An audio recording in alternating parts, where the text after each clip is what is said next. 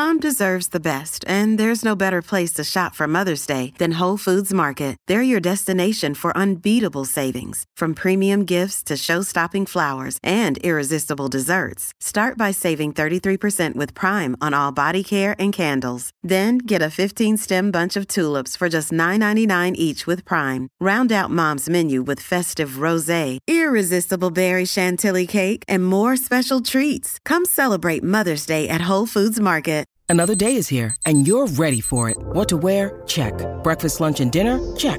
Planning for what's next and how to save for it? That's where Bank of America can help. For your financial to-dos, Bank of America has experts ready to help get you closer to your goals. Get started at one of our local financial centers or 24/7 in our mobile banking app. Find a location near you at bankofamerica.com/talktous. What would you like the power to do? Mobile banking requires downloading the app and is only available for select devices. Message and data rates may apply. Bank of America N.A., member FDIC.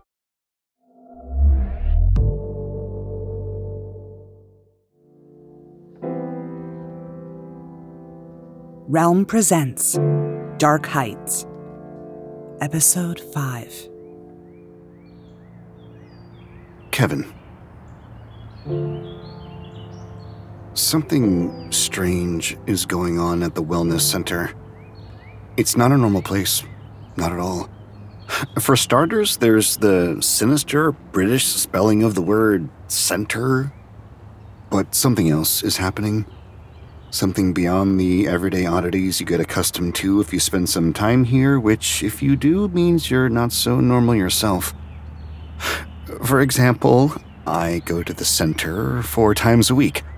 Twice for my transcendental meditation class, twice for therapy. That's right, there's actually an array of legitimate doctors and psychiatrists that coexist here alongside the Eastern, holistic, alternative, and straight-up bonkers health practitioners that comprise the whole of the wellness center. And I can say bonkers with some love. I've tried a lot of things to manage my depression. I should capitalize that. Depression, the big D. Flanked by its small d minions, my low-grade disorders, anxiety, of course, and there's a brief catalog of compulsions that come and go as they please through my head. I've run through the available roster of treatments, both traditional and esoteric, most of it useless for me, until I hit on my current mixtape of meditation and psychiatry, which works. Or it mostly works. Or it works for now. The disorders are what I inherited from my father, who had an OCD army of them, was more or less ruled by them until he died. The depression, well, in a way I got that from him too. At least I've been diagnosed with it since he killed himself when I was 15. The Wellness Center occupies a surprisingly large complex right at the base of Park Heights, where Beach Boulevard terminates at the extreme western end of Sunset Boulevard. I'm not sure if the center is actually still in the municipality of Park Heights or is technically in the sprawl of LA or Santa Monica or whatever. There's a concrete wall around the grounds and there's a gatehouse. Both are neglected, disused. The gatehouse has a lifted barricade that looks like it will never swing down again and blacked out windows, behind which someone might have been watching decades ago. Here and there, rebar juts out from the low cement wall like exposed bone. And there's graffiti over a lot of it. I think I saw a class of 77 tag once when I was walking around out there, smoking a cigarette. The whole place used to be a movie studio lot a long time ago. My history of it isn't great. I think this was in the silent film era. A producer and millionaire, Sangster Quince, built up the grounds. Yes, I remember now. It was called Quentsland. There's some photos of it in a display case by the front reception desk. Then Sangster Quince disappeared or something, his empire fell apart, and the buildings remained derelict for a few decades until the California Department of Public Health bought it and converted it into some kind of asylum. Yeah, creepy, I know. Which didn't last that long either. I heard there were deaths and abuses, though who knows what's urban myth and what's not. Then the private holistic health consortium that now runs the wellness center bought the place, and the weird practices moved in. And that's where we are now. Why did I start to realize that something troubling was occurring at the center? It was because of Tessa's mom, Barbara. I saw her going out the door at the back of D-Wing. That's the main building across from the parking lot, where the doctor's offices and x-ray rooms and blood labs are situated.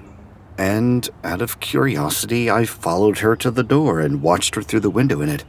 She hurried across the strip of brown and yellow dead grass that separates D-Wing from a long, single-story outlying building I had never been inside or even thought much about. Right before she entered that long, low building, she turned and glanced around furtively, as if she was hoping no one was watching. Though, in fact, I was watching. At that moment, I didn't particularly care. I had just come out of an appointment with Dr. Carey, my psychiatrist. I was in a peculiar headspace of my own. It was just chance. Tessa's mom went right past me without really seeing me, opened the back door and slipped through it and went out to the other building. A few weeks later, I was at the reception desk, talking to Nasreen about my appointment schedule with Dr. Carey. Nasreen is the well-loved main receptionist at the wellness center. She uncomplainingly does the work of 3 or 4 people.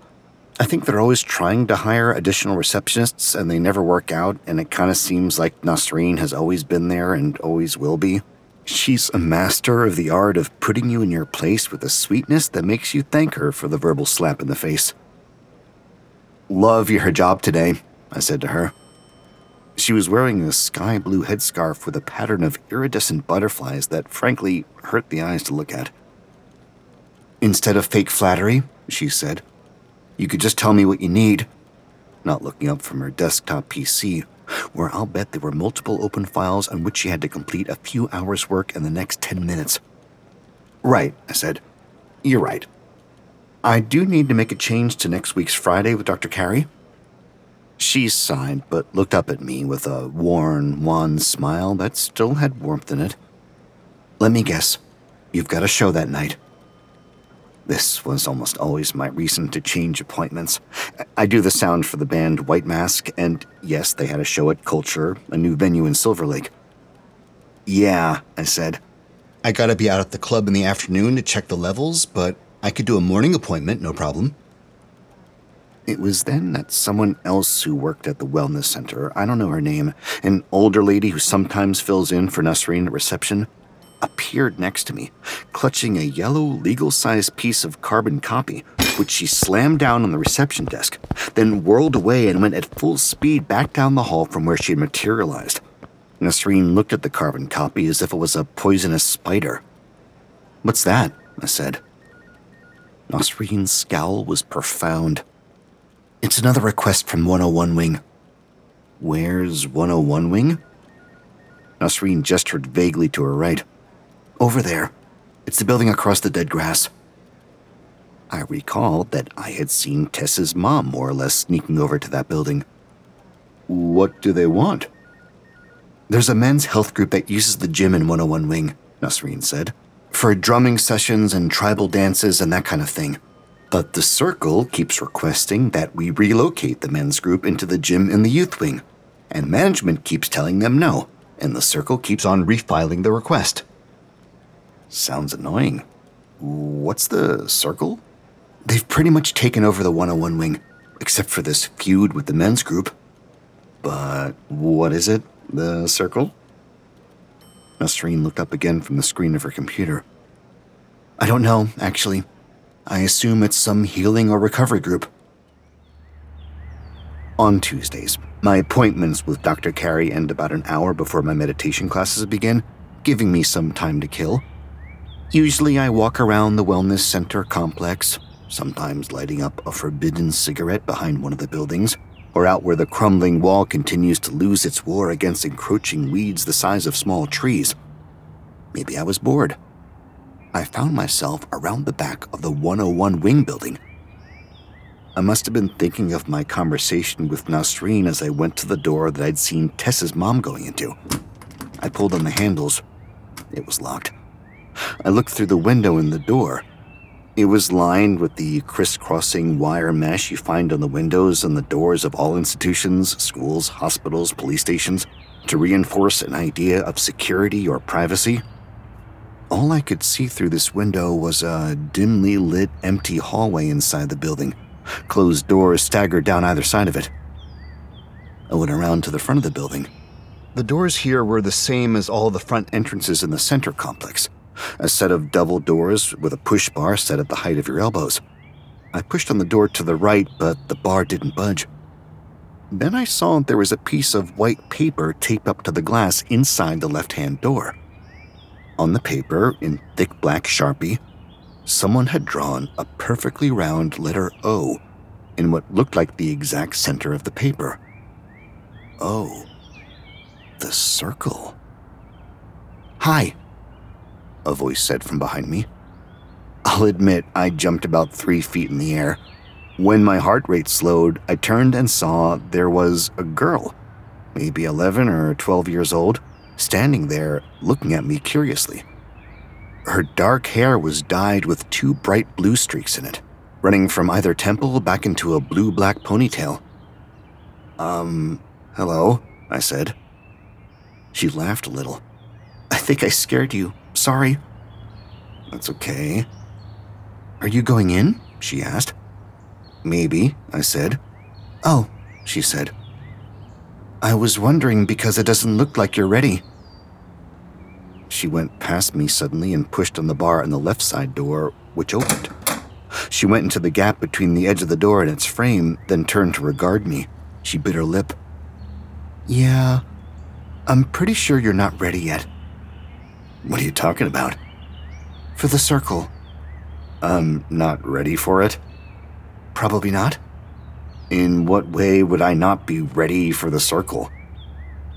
She laughed, covering her mouth with one hand as if I had told an incredibly inappropriate joke. "Exactly," she said after recovering from her giggles. "That's exactly what I mean. Okay, I'm going to lock this behind me now." She disappeared into the building and the door clicked shut behind her. I stood outside for a moment or two. I was experiencing a powerfully uncanny feeling that it was better to walk away from this. Forget about 101 Wing altogether, just leave it alone. I tried the door. It was locked. I asked Dr. Carey about the circle at my next appointment with her, but she didn't know anything about it at all, had never even heard of it. And honestly, I didn't want to talk about it with her in case she decided I was lapsing into paranoid schizophrenia or something. Though it might have made a welcome break from us talking about France, and why I was in denial about being in love with France, and did I love him as a friend, or did I want him body and soul? I don't know. Laughable. That someone like me, flabby, depressed, a university dropout, socially flatlined, awkward in every one of life's situations, could have feelings for someone like France. I was joking about the paranoid schizophrenia. However, I do have my obsessions. Well, technically, like I said before, they're compulsions. All of them tied into me not being able to cope with my anxiety, so I'm told. One of them has really defined me, defined my life. Melomania. Even the word itself is musical. I go through weeks where the only thing I do, the only thing I want to do is listen to music. And I listen to music at the exclusion of everything else, including sleeping and eating, so it's not all that healthy for me. In fact, when I was at LMU, I had a bad case of it, and I couldn't go to any classes for a few weeks, thus the dropping out. The upside of melomania is that I've been able to channel the side effect heavy focus on music into the beginnings of some kind of career. Working with France and his band, White Mask. I've started working with a new dream pop duo, Trist. They're fine-tuning some songs and we're going to record their first album soon. That's melomania, which I've got some kind of handle on, or I tell myself I do. When I was younger, I really struggled with 2 other compulsions that made things difficult for me. Haptomania, needing to be touched. The only thing I could think about until it actually happened was physical contact with another person. If someone reached out and put their hand on my arm, it was blissful. Tess would do this for me a lot. But until that happened, I would have to bump into people, brush past them, fall against them. And then there was the worst one. Philometomania. It hit me in between the rounds of haptomania. I don't even want to talk about what it is. It's so ridiculous. But I suffered from it. It was real. Philometomania. The compulsion to kiss. It was at its worst during a conversation. I would be talking to someone, anyone, and then I could no longer follow what was being said because it was suddenly a desperate thing for me not to lose control and zoom in at them, attempting to make out with them. Even I can see the humor in it now. But it wasn't funny at all when I was in junior high and high school. No, it wasn't. It's why transcendental meditation has worked so well for me. There's a freedom from being controlled by my thoughts that I only ever feel when I can achieve that state through focus, through meditation. That deeper trance state where there's nothing at all, where I'm not there. It's heaven. I found that I couldn't ignore the circle. I'm not sure if I wanted to see what was inside that building across the dead grass, or if I felt the not rightness of it all, the something wrong itch between the shoulder blades that wouldn't go away. I'm not usually curious. I keep to myself. My fleet of bizarre behaviors leads me to spend a lot of time in my bed, to be honest, with headphones on and the sound turned way, way up. What was going on in that building? What was the circle? I had to know. I planned my next approach to the back door of 101 Wing for the next spare hour that fell between Dr. Carey and the meditation. I figured it was usual for me to be out wandering the grounds of the center. At least I've been doing it for months now, and no one had bothered me about it. I wasn't sure if there were cameras outside the buildings, nothing obvious anyway, but I had to dismiss that thought. Not sure who would be watching me on camera anyway. There was a security guard at the front reception on some days, but he only ever seemed to leave his chair to go get Subway at noon. Tess's mom was, by this point, sneaking into 101 Wing pretty regularly. The back door that she used was locked before she used it, I checked, and locked afterward, which meant that someone inside was unlocking it at just the right time for her to have access. I would follow her. I'd put my foot in the door behind her, silently slip in after her, see what there was to see. Except it didn't happen like that at all. As I left Dr. Carey's office, intending to shadow Tess's mom from one building to the next, or no, I thought of something better. I would get out across the dead grass first, before she did, hide around the corner of the side of 101 Wing, and wait for her. I quite literally ran right into Dr. Carey's next appointment. He was walking up the hall, talking on his phone, and he didn't see me at all until we collided. "Sorry," I said as he said, "Hey, watch it." Did I know him? He looked like someone else. He ended his phone call without a word and said, "You're Kevin Cho." "I guess I am," I said reluctantly. When he smiled, I knew who it was. The same lopsided, smug, know-it-all, smirking grin. It was almost shocking how much they looked like each other. He held out his hand. "I'm Will Severand. We got drunk with my sister Lena the other night." We shook hands. "Is she still hungover?" I said. Will laughed. "Probably." "Well, I should get going," I said in a rush. "Hold on a second. I wanted to ask you something. I don't really have time at the moment." I got past him and was making my way toward the back of D-Wing. "About Tess." I stopped and turned back. He said, "Lena told me you're good friends with her."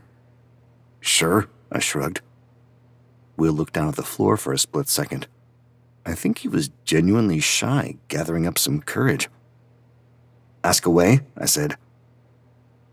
"Well, she seems great." Will swallowed, tried different words. She's amazing. I mean, wow. I was just wondering if she was single. I shrugged. Yeah, I think so. Okay, Will nodded. Okay, great. Are you headed in to see Dr. Carey? I asked. What? Dr. Carey, that's her office. Oh no, not like that. Will realized at once that I had just come out of her office. He was quick. She's not my doctor. I mean, if I had a doctor. No, she's on the planning committee for the Wellness Center's fundraising gala, which is at my house. And I have to get her to sign something. I don't even know what it is. It's really stupid that I have to do this, actually. Will gazed around at the institutional pale green-brown colors of the walls of the center. I've never been in here before. It's kind of unnerving. You get used to it, I said. I guess. I do have to get going, though, I said. Of course. Nice to meet you, Kevin, he said courteously. You too. I moved as quickly as I could to the back door of D-Wing. Damn, I thought. No sign of Tessa's mom. She had probably already gone into 101 Wing in the time I'd wasted talking to Will Severand. Just in case I hadn't missed her, I went over to 101 Wing myself and looked in through the window in the locked door. This time, the hallway inside the building was full of people. I saw Tessa's mom there among the others, all of them lined up and waiting outside one of the doors down the hall. As I watched, the door opened and one person went in, alone, and the queue of people shuffled forward. Then I saw Charlie Mill. He was there in the lineup with his aunt. His hands were resting on her shoulders. It looked like he was comforting her. The front of his luchador mask, built holes for his eyes, turned slowly toward me. He knew I was there at the window, watching. He shook his head, deliberately, decisively, so that I would understand. Get away from here.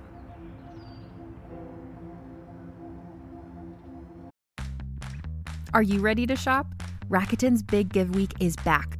Get 15% back at hundreds of stores, and it's all happening this week, May 6th to May 13th. It's the perfect time to shop for everything on your list for spring and summer, like clothing, outdoor gear, and travel. I know I'm using this week to stock up on some warmer weather essentials at Ray-Ban and Ulta, and I love that Rakuten even helps me save on travel at sites like Hotels.com. Rakuten really is the best way to shop, and you can save even more by stacking cash back on top of deals. Plus, during Big Give Week, that cash back is bigger than ever. With Rakuten, membership is free, and when you sign up and shop today, you get an extra 10% cash back boost. That's an extra 10% cash back on top of the 15% cash back. You won't see higher cash back rates than these.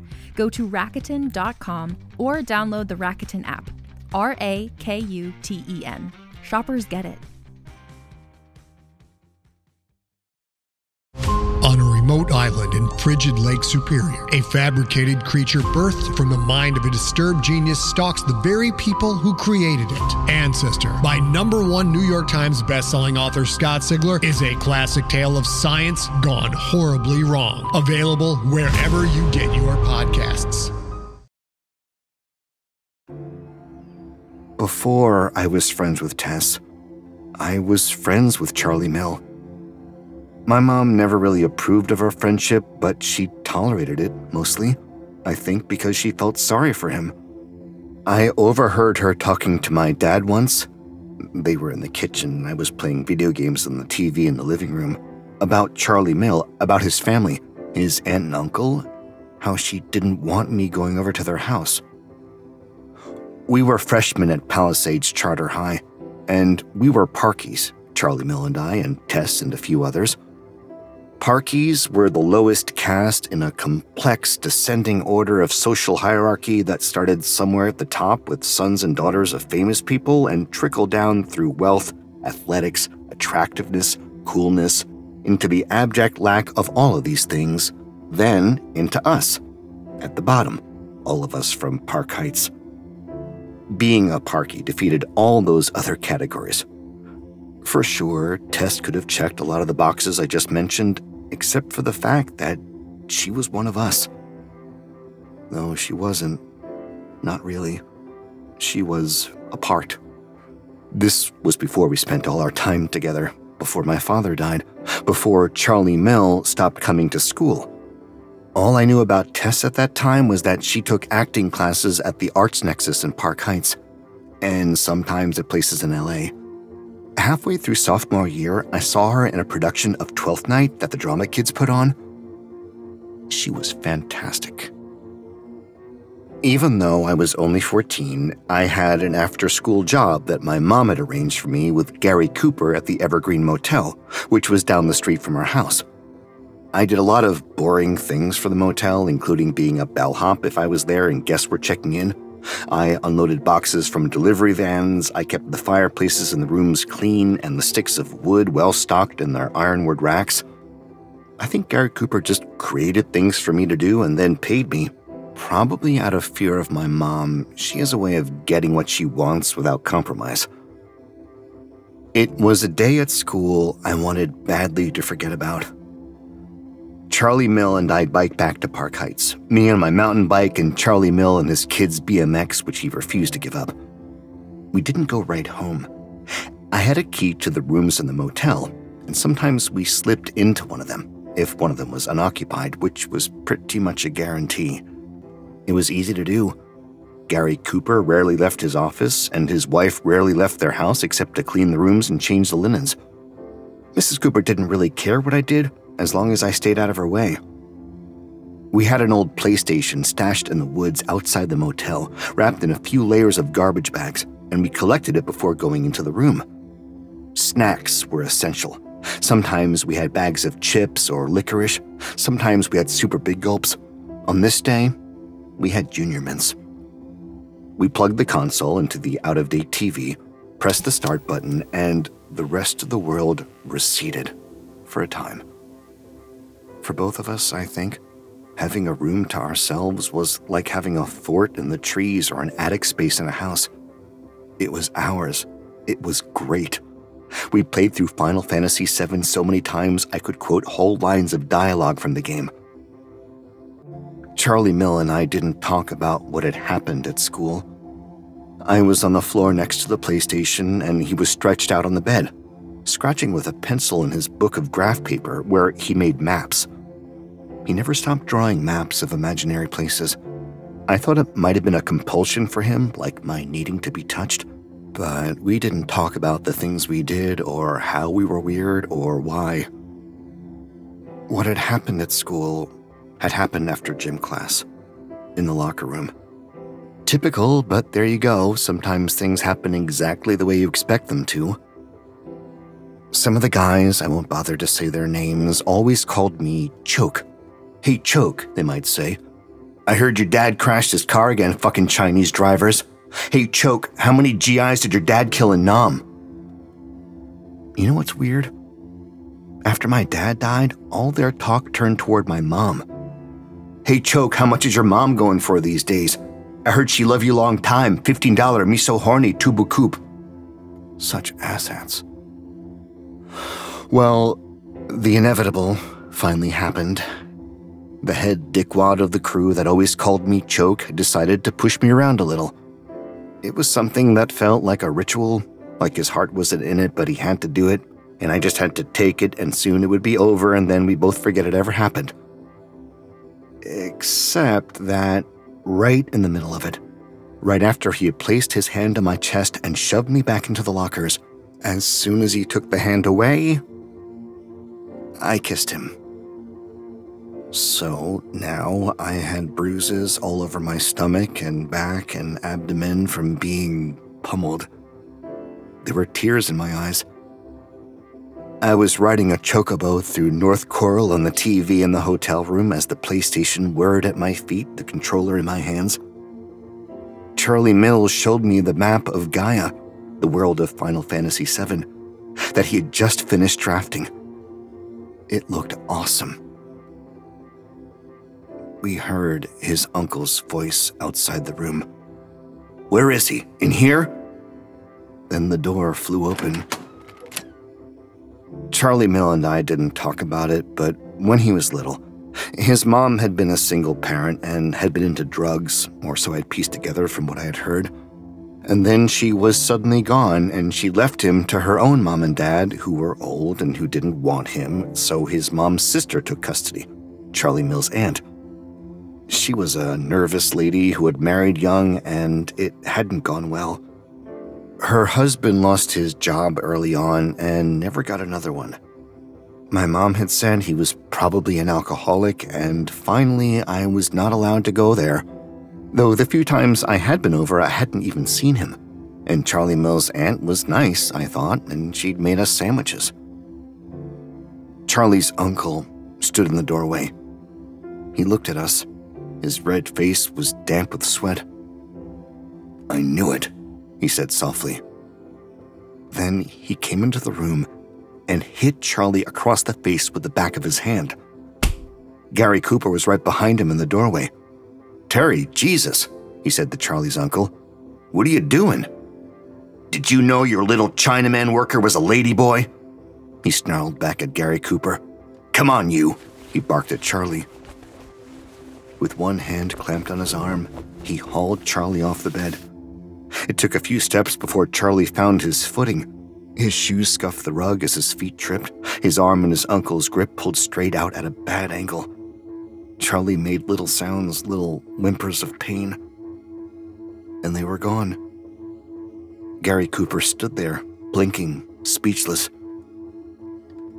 Charlie's book of graph paper had fallen off the bed and lay open on the floor next to me, where I still sat with a PlayStation controller in one hand. I looked into the book.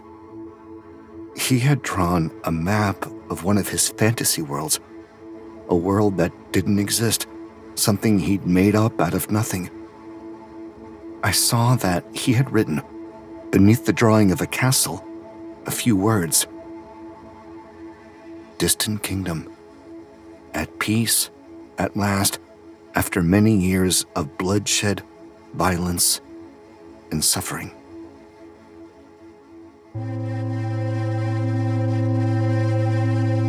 You're listening to Dark Heights by C.D. Miller, starring Dion Graham, Julia Whalen, and Neil Helligers. Produced by Realm, your portal to another world. Realm, listen away. Contained herein are the heresies of Radolf Burntwine, erstwhile monk turned traveling medical investigator. Join me as I uncover the blasphemous truth of a plague-ridden world, that ours is not a loving God, and we are not its favored children. The Heresies of Radolf Burntwine, coming January 2nd, wherever podcasts are available. Dark Heights is created and written by C.D. Miller. It is produced by Haley Wagreich and executive produced by Molly Barton. Audio production, sound design, and editing by Amanda Rose Smith. Original music by Chris Miller.